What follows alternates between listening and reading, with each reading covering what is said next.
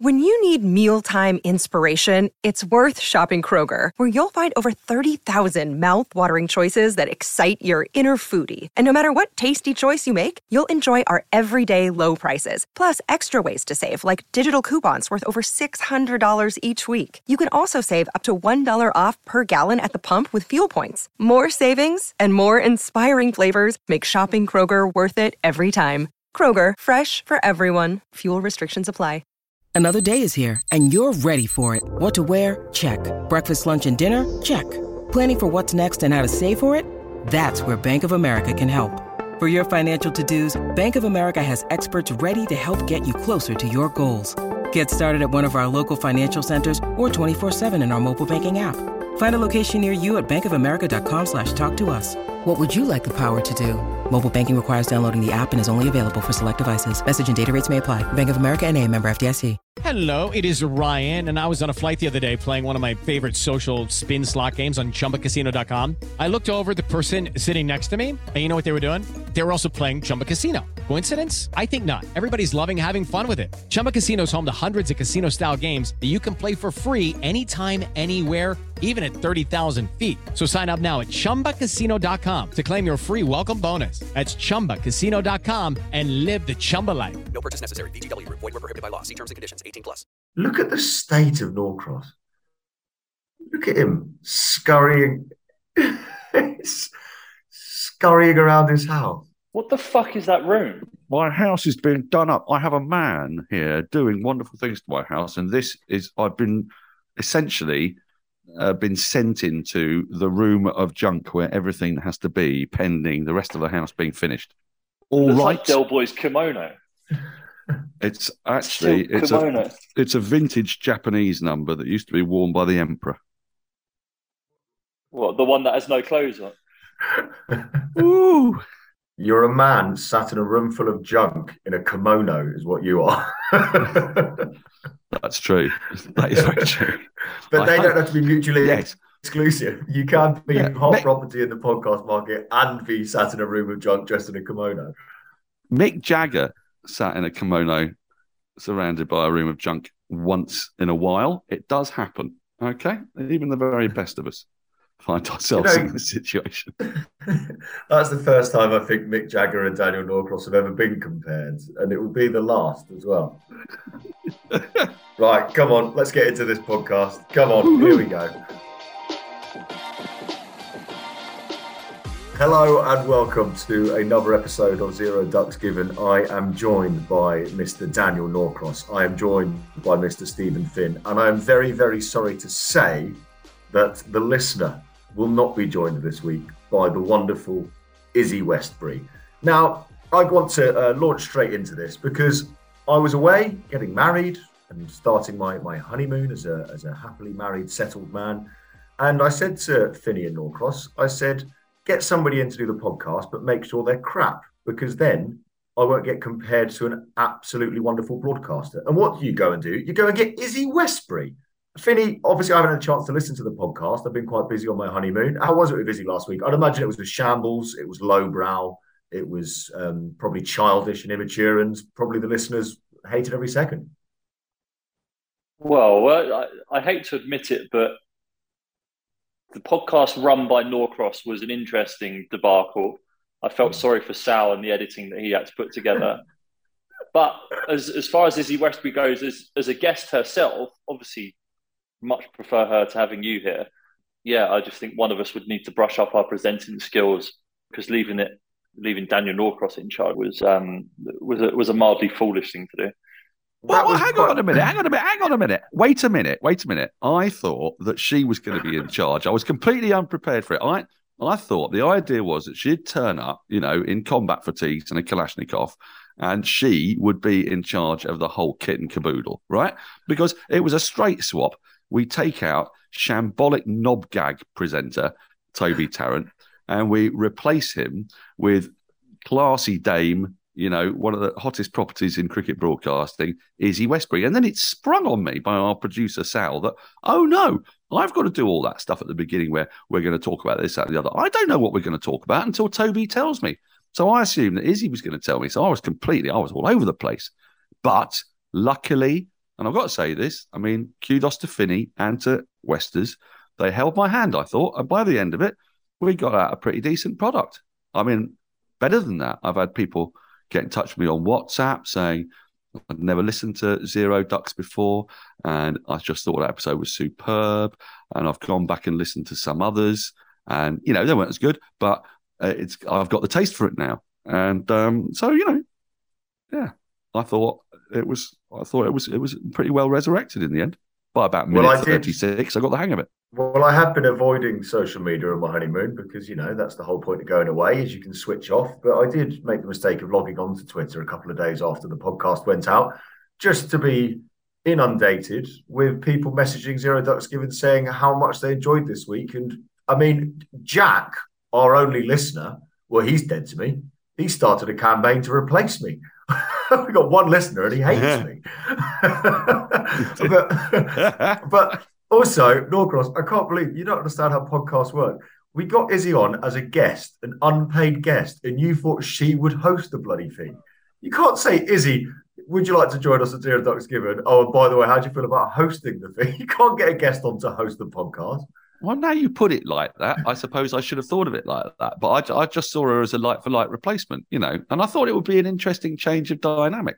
But anyway, it went fine. I want to ask about your honeymoon, though. So, I mean, obviously, we've not been invited to that as well. How many have you got at that one? Have you got like 150 people at your honeymoon, have you? Yeah, just close family and a few friends. There's about 78 of us, I think, on this trip. So it's just a small affair. But no, we've had a lovely time. Went to Cape Town, then we went on safari for a few days, which was just unbelievable. Then back to Cape Town, and now we're in the beautiful, quaint town of Stellenbosch, which we've literally just arrived in. And I've immediately set up my laptop in our little flat that we've got and staring at you two, and when I could be staring at my beautiful wife in this beautiful part of the world, but instead I'm looking at a man smoking a cigarette in a kimono in a room full of junk. Are those crutches behind you, Norcross? Yes. Oh, yeah. Have I not told you about my crutches? Have I not told you about my crutches? These are absolutely brilliant, right? So, right. Well, I'll explain briefly. The last time we had work done in our house was like 2006, and we were having a kitchen tabletop put on, kitchen top, the work surface. And I went for high end. I went for the hardest material known to mankind, some kind of strange graphite. And I came back a bit pissed from work one day, and it hadn't been installed. So I was slightly annoyed, and my wife said, apparently it's bowed. I said, how can it possibly be bowed? So I got hold of it and pulled it slightly towards me, and then realised that I can't actually withstand as 1 ton's worth, literally, of granite comes towards my foot. And it fell on my foot, glancing blow, snapped 2 metatarsals, and sent a little jet of blood onto my newly painted wall, which literally made a question mark. It turned out that I'd broken 2 bones and I had to go to hospital. I should have gone that night, but I was too drunk. So I went the next day, and they gave me a boot, and then they gave me this pair of crutches, which they've never asked for back. So now, if I find myself having to use the tube at rush hour, I'll take the crutches with me. Fuck's sake. And you're pretty much guaranteed a seat. It's fantastic.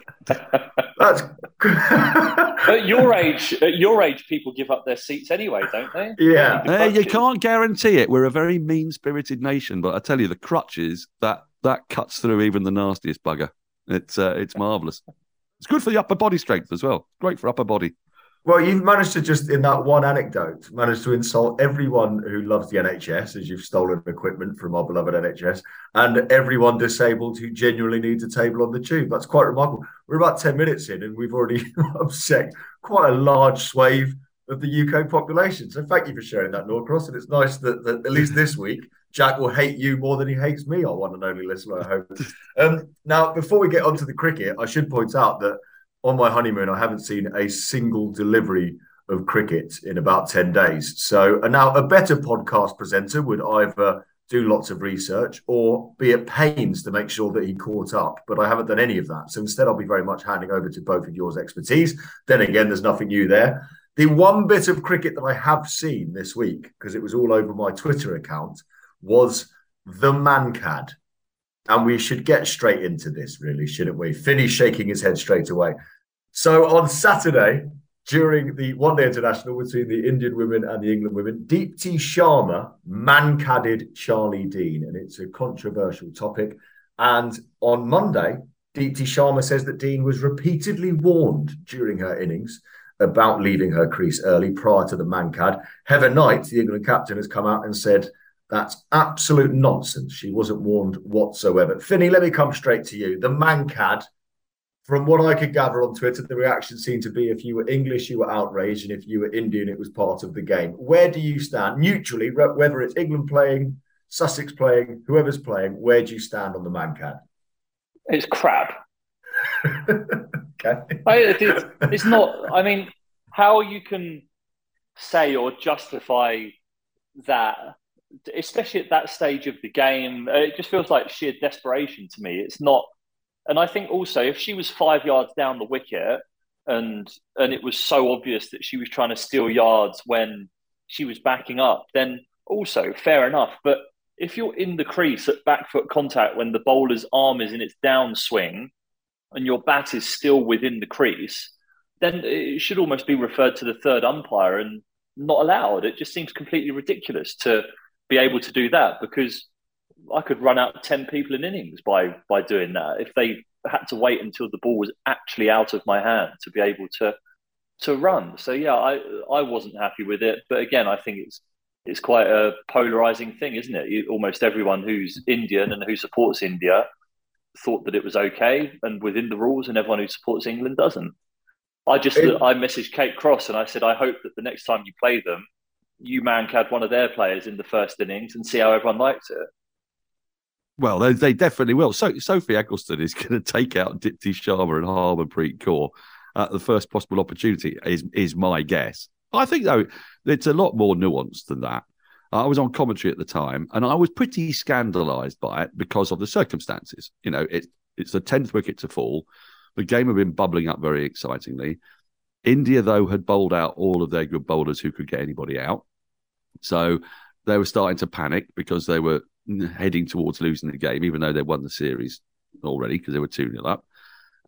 And it looked, for all the world, on commentary, you get a sense of the rhythm of it because that's what you're doing. You're sort of attaching yourself to the rhythm of the bowling. So when she came in and bowled and did what she did, it felt to me like it was a beat too late for her to be allowed to do that, if you know what I mean. Because it felt like she was in a delivery action and then she'd stopped and effectively duped.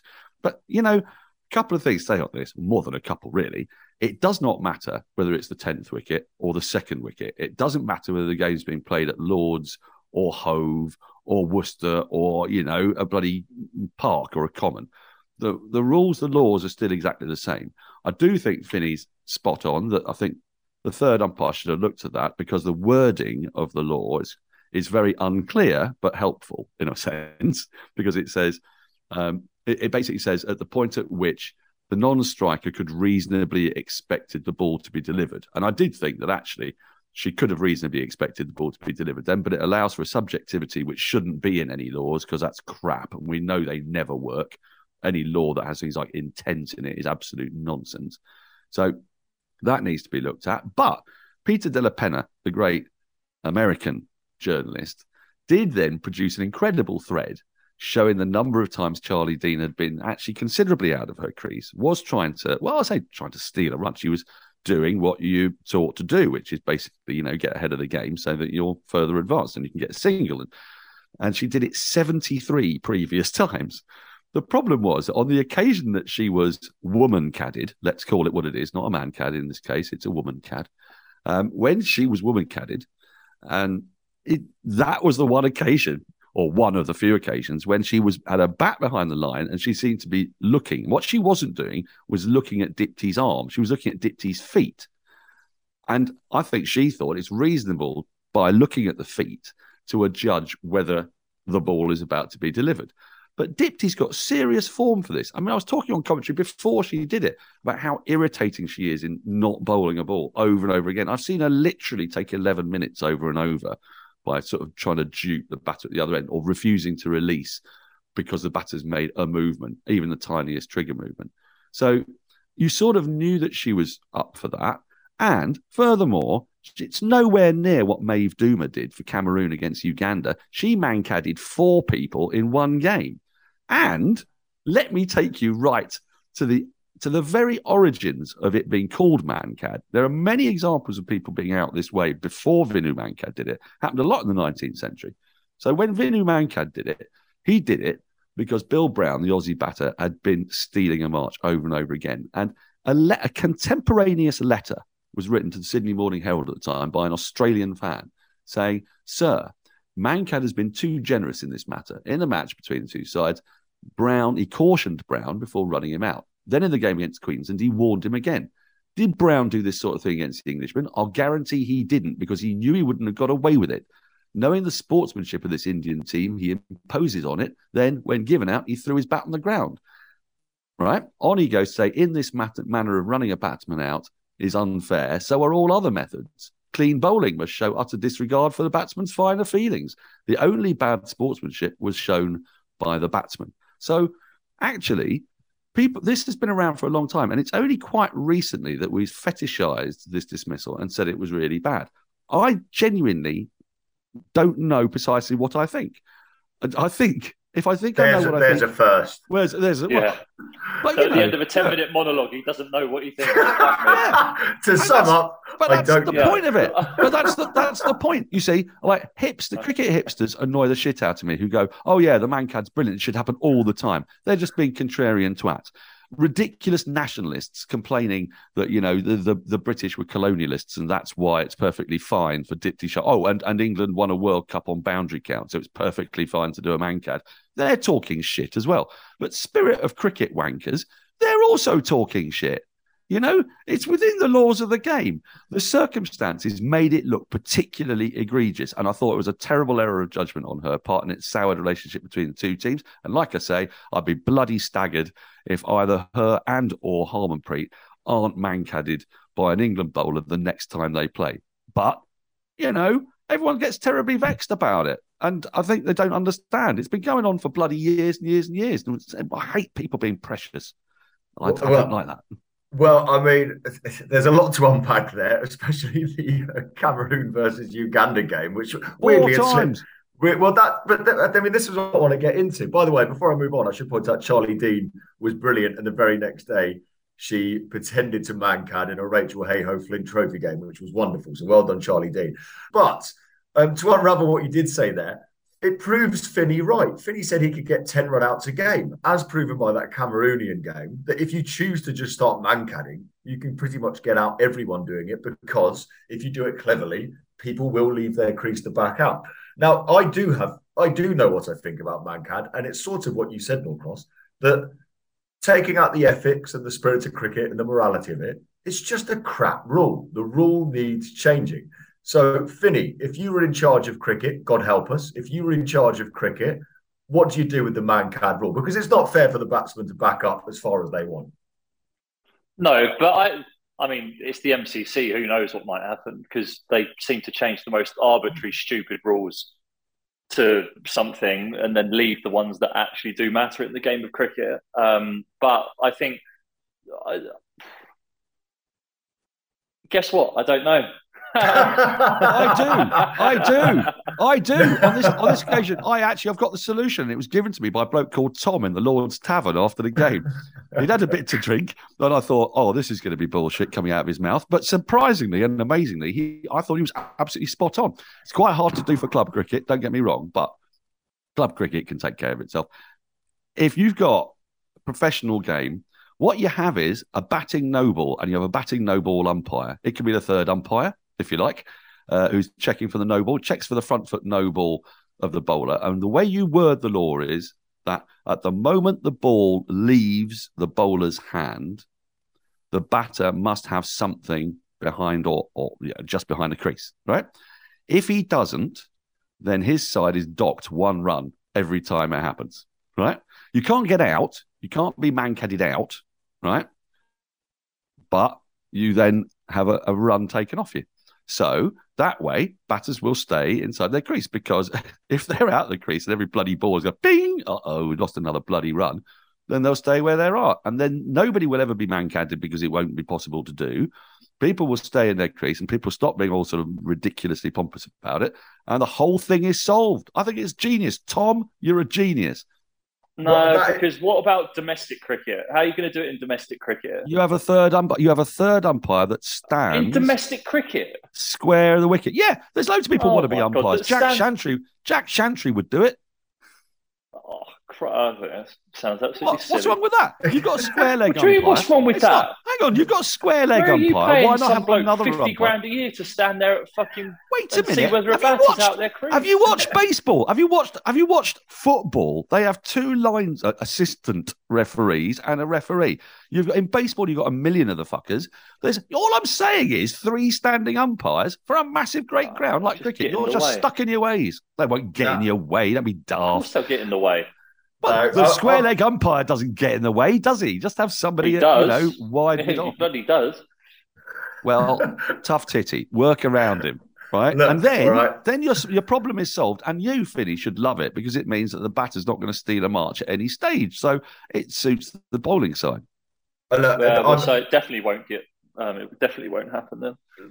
Look, I had a similar idea as Norcross, but not as extreme as getting a third umpire in just to watch that one boring part of the game. It's quite boring, isn't it? Yeah. I've got a far more casual approach to it, okay? The bowler's no longer in charge of warning the batsman. The umpire's in charge of warning the batsman. Just like when a bowler runs on the danger zone of a pitch, they just do it casually. They don't actually constantly look at the technology and say, are they going in the danger zone? They do it down on the field. And they warn the batsman, you're backing up too far. And if they warn them 3 times, then they take off 5 penalty runs. It's much easier than getting another bloke in. But that's it. That's the whole problem solved. This is why I should be in charge of the ICC. And you two should be nowhere near the decision making because it's similar, but my one's more fun because the first time it happens, there'll be like 30 penalty runs. And it'd be bloody brilliant. It'd be like the Maeve Doomer of batting no balls. What have I done? What have I done? I did think the poor batsman, like someone like Darren Stevens, he's got to undo about 35 years of backing up at the non-strikers. That's right. Yeah. We will come on to Darren Stevens, by the way, as he plays his last ever game for Kent as we have this chat. It's time for today's Lucky Land horoscope with Victoria Cash. Life's gotten mundane, so shake up the daily routine and be adventurous with a trip to Lucky Land. You know what they say. Your chance to win starts with a spin. So go to LuckyLandSlots.com to play over 100 social casino-style games for free for your chance to redeem some serious prizes. Get lucky today at LuckyLandSlots.com. Available to players in the U.S., excluding Washington and Michigan. No purchase necessary. VGW Group. Void where prohibited by law. 18+. Terms and conditions apply. However, we should talk about the England men's side. And as I said, I haven't seen any of the T20s other than the results and a bit of stuff on Twitter. It looks like it's been a wonderful series. 2 names I do want to pick up from what I have seen. First of all, Stephen Finn. Harry Brooks, really bloody good, isn't he? Yeah, he seems to have everything, doesn't he? He's got power. He's got the finesse that you need to be able to bat in the middle order in Test match cricket. Yeah, he seems to be the complete package. Almost the new Joe Root, doesn't he? It's sort of essences of that when he came onto the scene for the first time. So, yeah, I think he's certainly got a bright future ahead in international cricket. You just hope that he finds a way into that middle order in the Test team somehow, because he seems like too much of a talent not to be. But where on earth do you fit him in? He's so still at the point that he hits the ball. It's just amazing. He gets into really good positions. He's really clever. The game the other day, he rebuilt after England lost 3 quick wickets, but he was accessing parts of the ground where fielders weren't, which I know is an obvious thing to do. But when they're on both sides of the wicket, that's pretty skillful. And he's just so effortlessly powerful. He's beautiful. I think I'm falling for Harry Brook. I mean, a Brook Pope middle order for 10 years will just send me into absolute raptures and attacks of the vapours. I think he's fantastic. And the other one, though, I want to talk about a little bit is Ben Duckett. Ben Duckett got given such a terrible first chance with England. Go and open the batting in Bangladesh, and Mehdi Hassan will bowl on ragging turners at you. He'll open the bowling and bowl quite quick off spin and smash it into your stumps, turning it from leg to off. He's never seen anything like it. He then has that incident when he throws water over Jimmy Anderson. He seems to be put out in the cold. Then he's called up as backup for the Oval Test and now brought into this T20 side. And I think he looks like he's really benefited from spending 4 years, 5 years knowing his game. You know, it's like that thing where England pick young batters so often, they come in and they don't do what you want them to do, then you never hear from them again. He's come back, I think, at just the right time. I think he's a really interesting find during this series. Yeah, I mean, again, like I say, I've not seen it, but obviously when I look at the scorecards, and I've seen lots of love for Ben Duckett on Twitter. I guess the only concern at the minute, and I suppose it's a nice-ish problem to have, but Finney, with a T20 World Cup literally just around the corner, I don't think the selectors or the captain, Josh Butler, has any idea what his best 11 is. When you look at the team that won the 50 over World Cup, and it was so settled going into that tournament. Okay, Archer came in for David Willey, but other than that, that team had been playing together a hell of a lot. It does feel like they've got no idea what their best 11 looks like with the World Cup just a month away, or less than a month away. But yeah, well, also conditions are there's such a difference between the conditions they're playing in now and the conditions that they're going to face in Australia. Ben Duckett's been amazing in this series so far by sweeping and reverse sweeping and nurdling his way to a very high strike rate, which has been amazing to watch. He's shown real skill to be able to do that. But do you need those skills in Australia? Arguably, no, you don't. Well, he's not even in the World Cup squad, is he, to be fair? So, I mean, it's it's pretty pointless talking about that. But I think, yeah, certainly the conditions that they're facing now aren't giving them an opportunity to be able to find out their best formula. I think the best teams as well, it's not necessarily the personnel, because the personnel can change, will change with injuries and form, etc. But the one thing about that team that went into the World Cup in 2019 was the fact that there were defined roles for everyone in the team. And if one person couldn't fulfill that role, someone else just came in and did it. And Jofra Archer was the new ball bowler and death bowler that David Willey was in that team before he got left out, albeit different arm. But you had a leg spinner, an off spinner. Chris Woakes, a very good new ball bowler. You had the extra pace of Mark Wood and the middle overs of Liam Plunkett. So you had all bases covered, whereas it feels as though going into this World Cup, England are still trying to discover that with the turnover of players and the change in captaincy and coach. I think they're still trying to find that method. Yeah, well, one big problem that they've got, sorry, Tobes, is that they don't know if any of their fast bowlers are going to be fit. So we weren't sure if Mark Wood was realistically going to make it. Chris Woakes is in the T20 squad. Is he really going to play? Tim Mills is a travelling reserve, the most likely travelling reserve ever to play, I think, that there has ever been. Probably go straight into the team. But they've wanted pace. So they've tried out a lot of people with pace during this series, because pace does matter on those Pakistan pitches. And Mark Wood was unbelievable. He only bowled in one game so far, had to be rested after it. But he bowled 97 miles an hour. But his first over back, every ball was over 90, some into the mid-90s. And the difference that makes, and will make just as much on an Australian pitch, if not more, as it makes on a Pakistan pitch, is crucial. So I think there's a kind of jostling for position to find out who's fit to play that role. And that's what they're trying to find out with Wood. And it may well be Wood and Tim Mills could feature, you know. I do think that they do know roughly the roles that they want. They want the two big hitting openers. Dawud Malan at the moment at 3 seems to be highly likely. And then it's who can bludgeon the shit out of it at 4, 5, 6, you know. And so they're all auditioning, aren't they? Harry Brooks auditioning, Will Jacks is auditioning, Ben Duncan's auditioning. I know that the latter two aren't in the squad, but that's essentially the role they're auditioning for. And they've auditioned pretty well. So, you know, Finney's right that it could well be that the team that takes the field is not one that's played together before and isn't a team as such. But I think they quite forensically know what they want. They need at least one super quick bowler, ideally 2, and they want a leggy. Moeen's perfect, you know. Biffa, plus there'll be pitches where off spin's handy. So I think they're well on the way to getting it. But T20 is a fucking lottery, so you know anyone can win. There's no point really analysing their chances of winning. We saw in the UAE, if you win the toss and bat second, you win the game. I mean, it's another wonderful monologue culminating in a conclusion of, but anyway, I don't know what I'm talking about, so, you know, who cares? Maybe more people should be humble like me and not know what they're talking about. Maybe the pound wouldn't have tanked against the dollar. That's why we sit here and speculate, and we don't have any positions of power. I mean, if I was a selector, there'd be some very interesting meetings, wouldn't there? You'd be, well, I don't know. We just pick him. Why? Well, just because I feel like it. Well, I mean, I'm very glad you mentioned this. I was going to ask you about Mark Wood's ridiculous pace, Stephen Finn, but actually, now, did you cover this last week on the podcast? Yes. The rumours swirling around about Stephen Finn. So, can you humour me? Good to know you listened.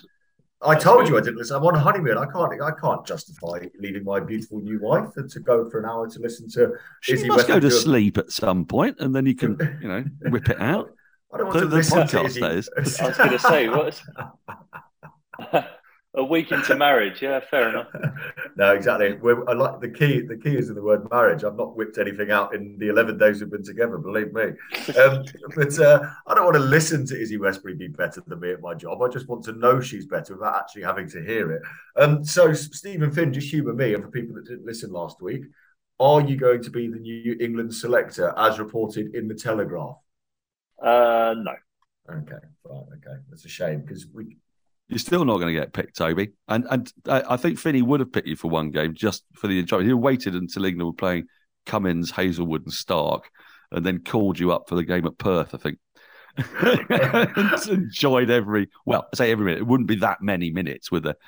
Well, I mean, it's more the bowling I'd like to see. I'd like to see him suffer for an entire day in the Perth heat on that track. God, those little spindly legs and arms running up to the crease, like, oh God, and ginger as well. So you burn that skin. Oh my God, what a combination! Bowling at David Warner.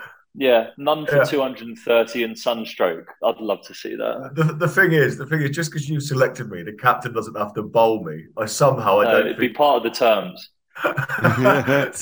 Somehow I don't think I fit into McCullum and Stokes' plans down under in Australia for some reason. But if you could convince Stokes to just bowl me from one end all day.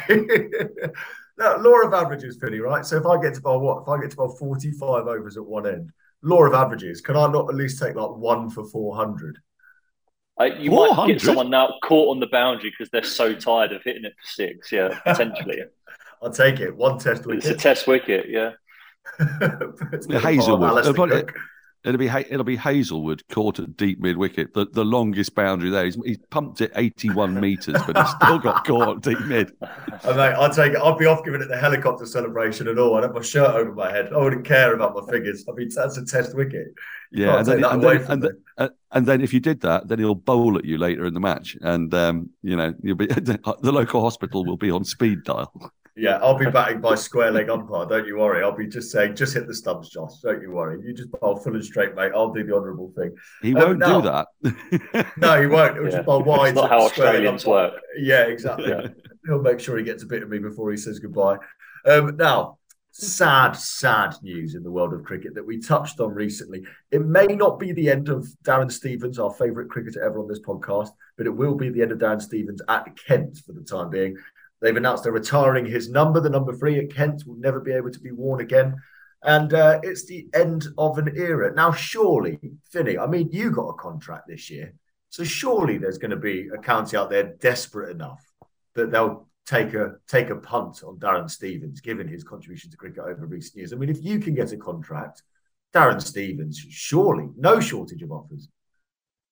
Yeah, I'd imagine they'll be climbing the walls to give him a contract. Yeah, because I was so fortunate to be able to give him the opportunity here at Sussex. It'd be fun if he did keep playing. I mean, he's obviously done amazing things at Kent, hasn't he? So, yeah, I think certainly there could be opportunities out there for him. And he's done well, hasn't he, this year? He helped them get to the final. Oh, no, they won the Royal London One Day Cup, and he played a big part in that. And he's still been handy in the Championship as well. So why not? Now, surely, Finny, you must feel a little bit raw about the fact that what did you take for Middlesex? 550 first-class wickets, something like that? Contributed to several Ashes wins, a handful of Ashes wins for England as well. I mean, why didn't they retire your number at Middlesex? Because they're not that fond of me, I'd have thought. To be quite frank. Now, would you say... I think everyone just thought I was shit the whole time there anyway. So I think they're all like, how on earth does this bloke keep taking wickets? Oh, wait, no, crap. That's the attitude I think they had towards me. Oh, well, do you know what? This is... can't be having this. That's not true. There's honestly, there's literally dozens of Middlesex fans who hold you in extremely high regard. And I know Emma Vernon, she listens to the show. She's our other listener. She's a big fan, big fan. You're very affectionately remembered there, I tell you. Whenever I go to Lords, I say whenever, maybe one in every 5 or 6 times, when your name comes up, people have lovely things to say about you, and quite right too. Yeah. Is that meant to be a nice thing? I don't know. Am I meant to like that comment? Or Well, I'm being supportive. Oh, okay. I think, wasn't I? I'm learning. Look, I'm learning the supportive thing. All right, this is all part of like us getting together as men and being better. Stop trying to be a nice man. You told us at the start of the podcast how you use crutches to get a seat on the tube. So don't try and claw it back now. Yeah, well, I'm a balanced human being. Yeah, exactly. Yeah, you're the yin and the yang. Now, Darren Stevens isn't the only man who we may be saying goodbye to at the end of the season, because Michael Hogan, the veteran Glamorgan bowler, has also announced his retirement. And there is a wonderful statistic about him that I saw this week. He has never been out LBW in his career, which is a ridiculous statistic. Now, I'm trying to work out what that means about his batting technique. Well, presumably, he's just standing next to square leg umpire, isn't he? But yeah, he's got to be standing well outside leg and getting clean bowled. That's the only explanation for that. But with some of the standard of umpiring at times, you'd think even then he'd had a dodgy decision down the years. So surely he just needs to keep his pads out the way now for this final game. You'd be absolutely gutted if you get out LBW in your last ever game, wouldn't you? Well, do you know what? I'm watching him. I think he might be in now. I'm watching Glamorgan have a slog against Sussex. No, he's not in yet. He's in next. Glamorgan have 468 for 8 from 98 overs. Ouch. Which is a significant amount of runs, yes. But he's in next, so he's not actually batted yet this innings. Now, of the bowlers that are playing for Sussex today, you've got Curry, Fahim, Haynes, Hudson, Prentice, Hunt, Ibrahim, Carson, Clark. Which one of them is the most likely one to bowl full and straight and get Hogan out LBW and ruin this wonderful statistic, do you reckon? Hunt, maybe. Okay. Well, I think, Hunt, he's got a couple of wickets in the innings so far and bowled nicely. Yeah, Hunty can blow his pads off, ruin that statistic. That'd be nice. It's an opportunity to make history for a young lad. Create isn't it? History, yeah. Yeah, to be the only person. And to go to your grave with that as well would be absolutely fantastic, wouldn't it? I mean, not immediately. Wait a while, 60, 70 years, but just generally something to look forward to. I think the only person to ever retire and probably immediately head towards their grave in the next few years will be Darren Stevens, because he's not going to retire till he's about 96, to be fair. He's probably the only one that will literally retire and then roll straight into an open grave, and we'll chuck some mud on top of him. But hopefully that's a long way away, Darren, if you're listening. Now, finally, why can Izzy Westbury do this bit? I have to. You do. Let Daniel Norcross have his moment, because Surrey have fluked and scraped their way to another county championship. The richest county by an absolute mile, with all their billions, has just about got over the line in a county championship victory that nobody will ever remember apart from Daniel Norcross. Daniel, what have you made of Surrey in the county? Why am I even asking this? Sal, feel free to edit all of this out. But Daniel, what have you made of Surrey in the county championship this season? I have absolutely loved every minute of it. They were written off at the start of the season because people are a bit thick and hadn't worked out that their captain was going to be back for the entire county championship season, which was a massive difference. They last won it in 2018 when Rory Burns was not selected for England. Once he was going to be released by England, once Ollie Pope and Ben Folkes were going to get to play 7 matches pretty much at the start. Like those guys, they played, right? Let's have a look here. Folkes played 9 county championship matches. Pope played 8. Because of the way the season was structured, neither of them were in the IPL. So Surrey were always going to have high caliber batters at the top of the order. So I didn't have any worry about their runs, and that was actually borne out by the fact they were at no stage this season, call it a fluke, how dare you, bowled out for under 300 in their first innings. That is pretty damn good. They broke some records along the way. They got the highest ever score made by a team not to contain 100, 672, I think it was, against Kent at Beckenham. Absolutely ridiculous.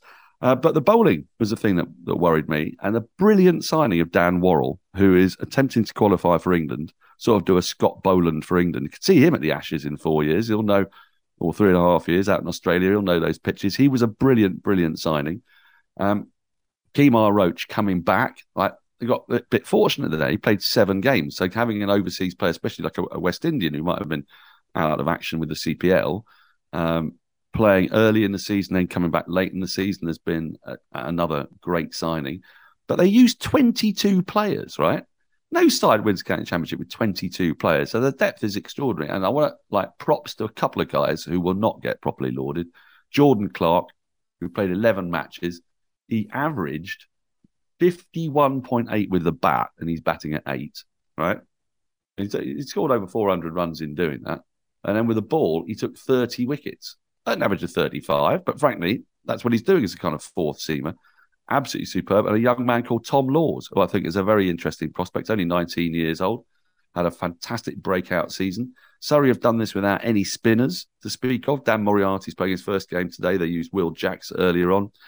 But they got fortunate in that they had key players at the top of the order. They got unfortunate that they lost the likes of Sam Curran, Ollie Pope, Ben Folkes, obviously, Reece Topley through one-day tours and what have you. So the strength in depth they had was amazing.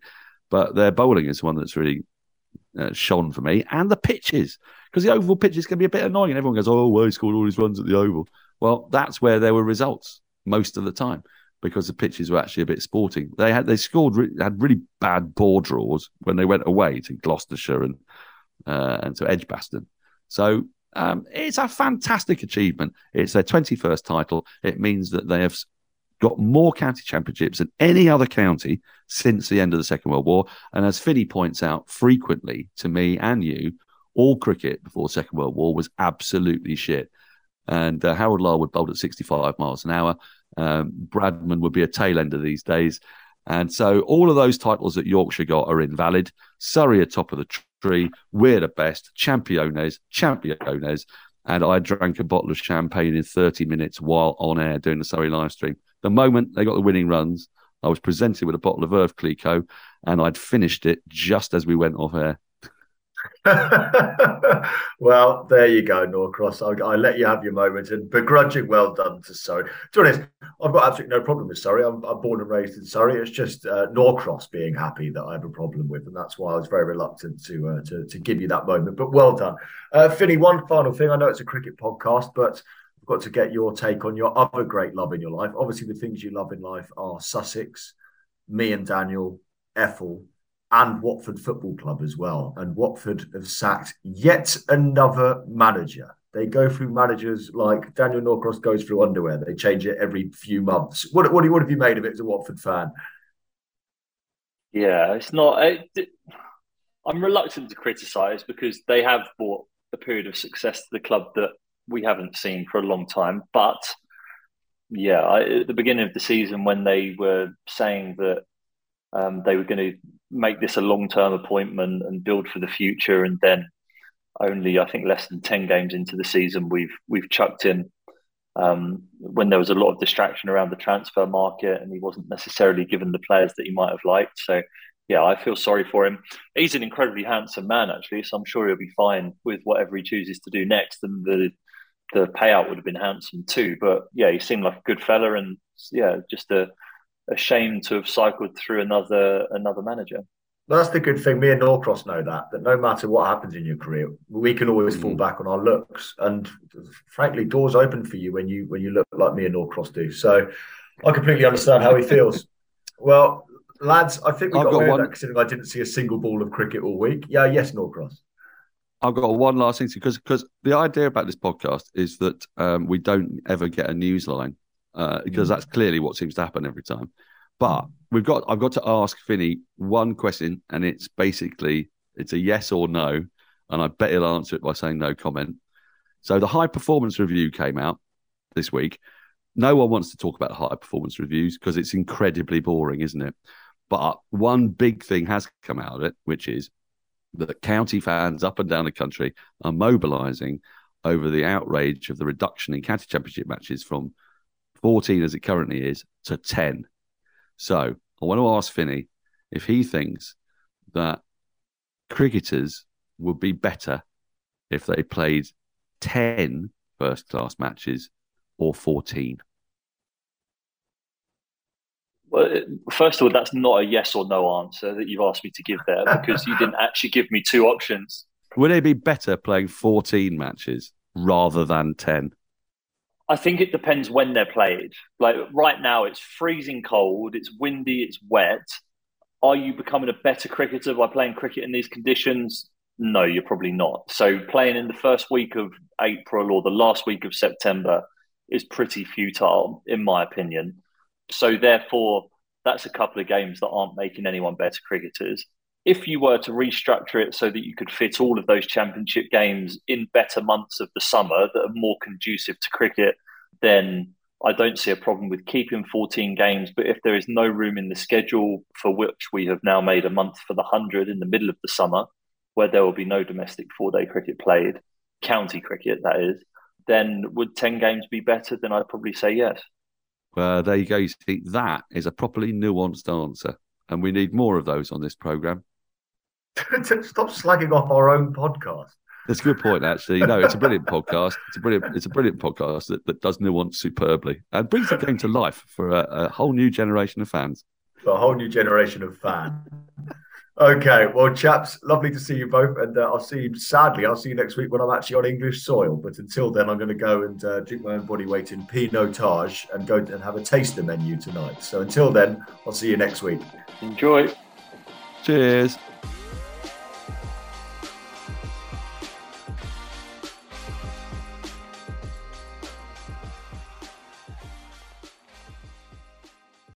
Sports Social Podcast Network. Step into the world of power, loyalty, and luck. I'm going to make him an offer he can't refuse. With family, cannolis, and spins mean everything. Now, you want to get mixed up in the family business. Introducing The Godfather at ChumbaCasino.com. Test your luck in the shadowy world of The Godfather slot. Someday, I will call upon you to do a service for me. Play The Godfather now at ChumbaCasino.com. Welcome to the family. No purchase necessary. VGW Group. Void where prohibited by law. 18+. Terms and conditions apply.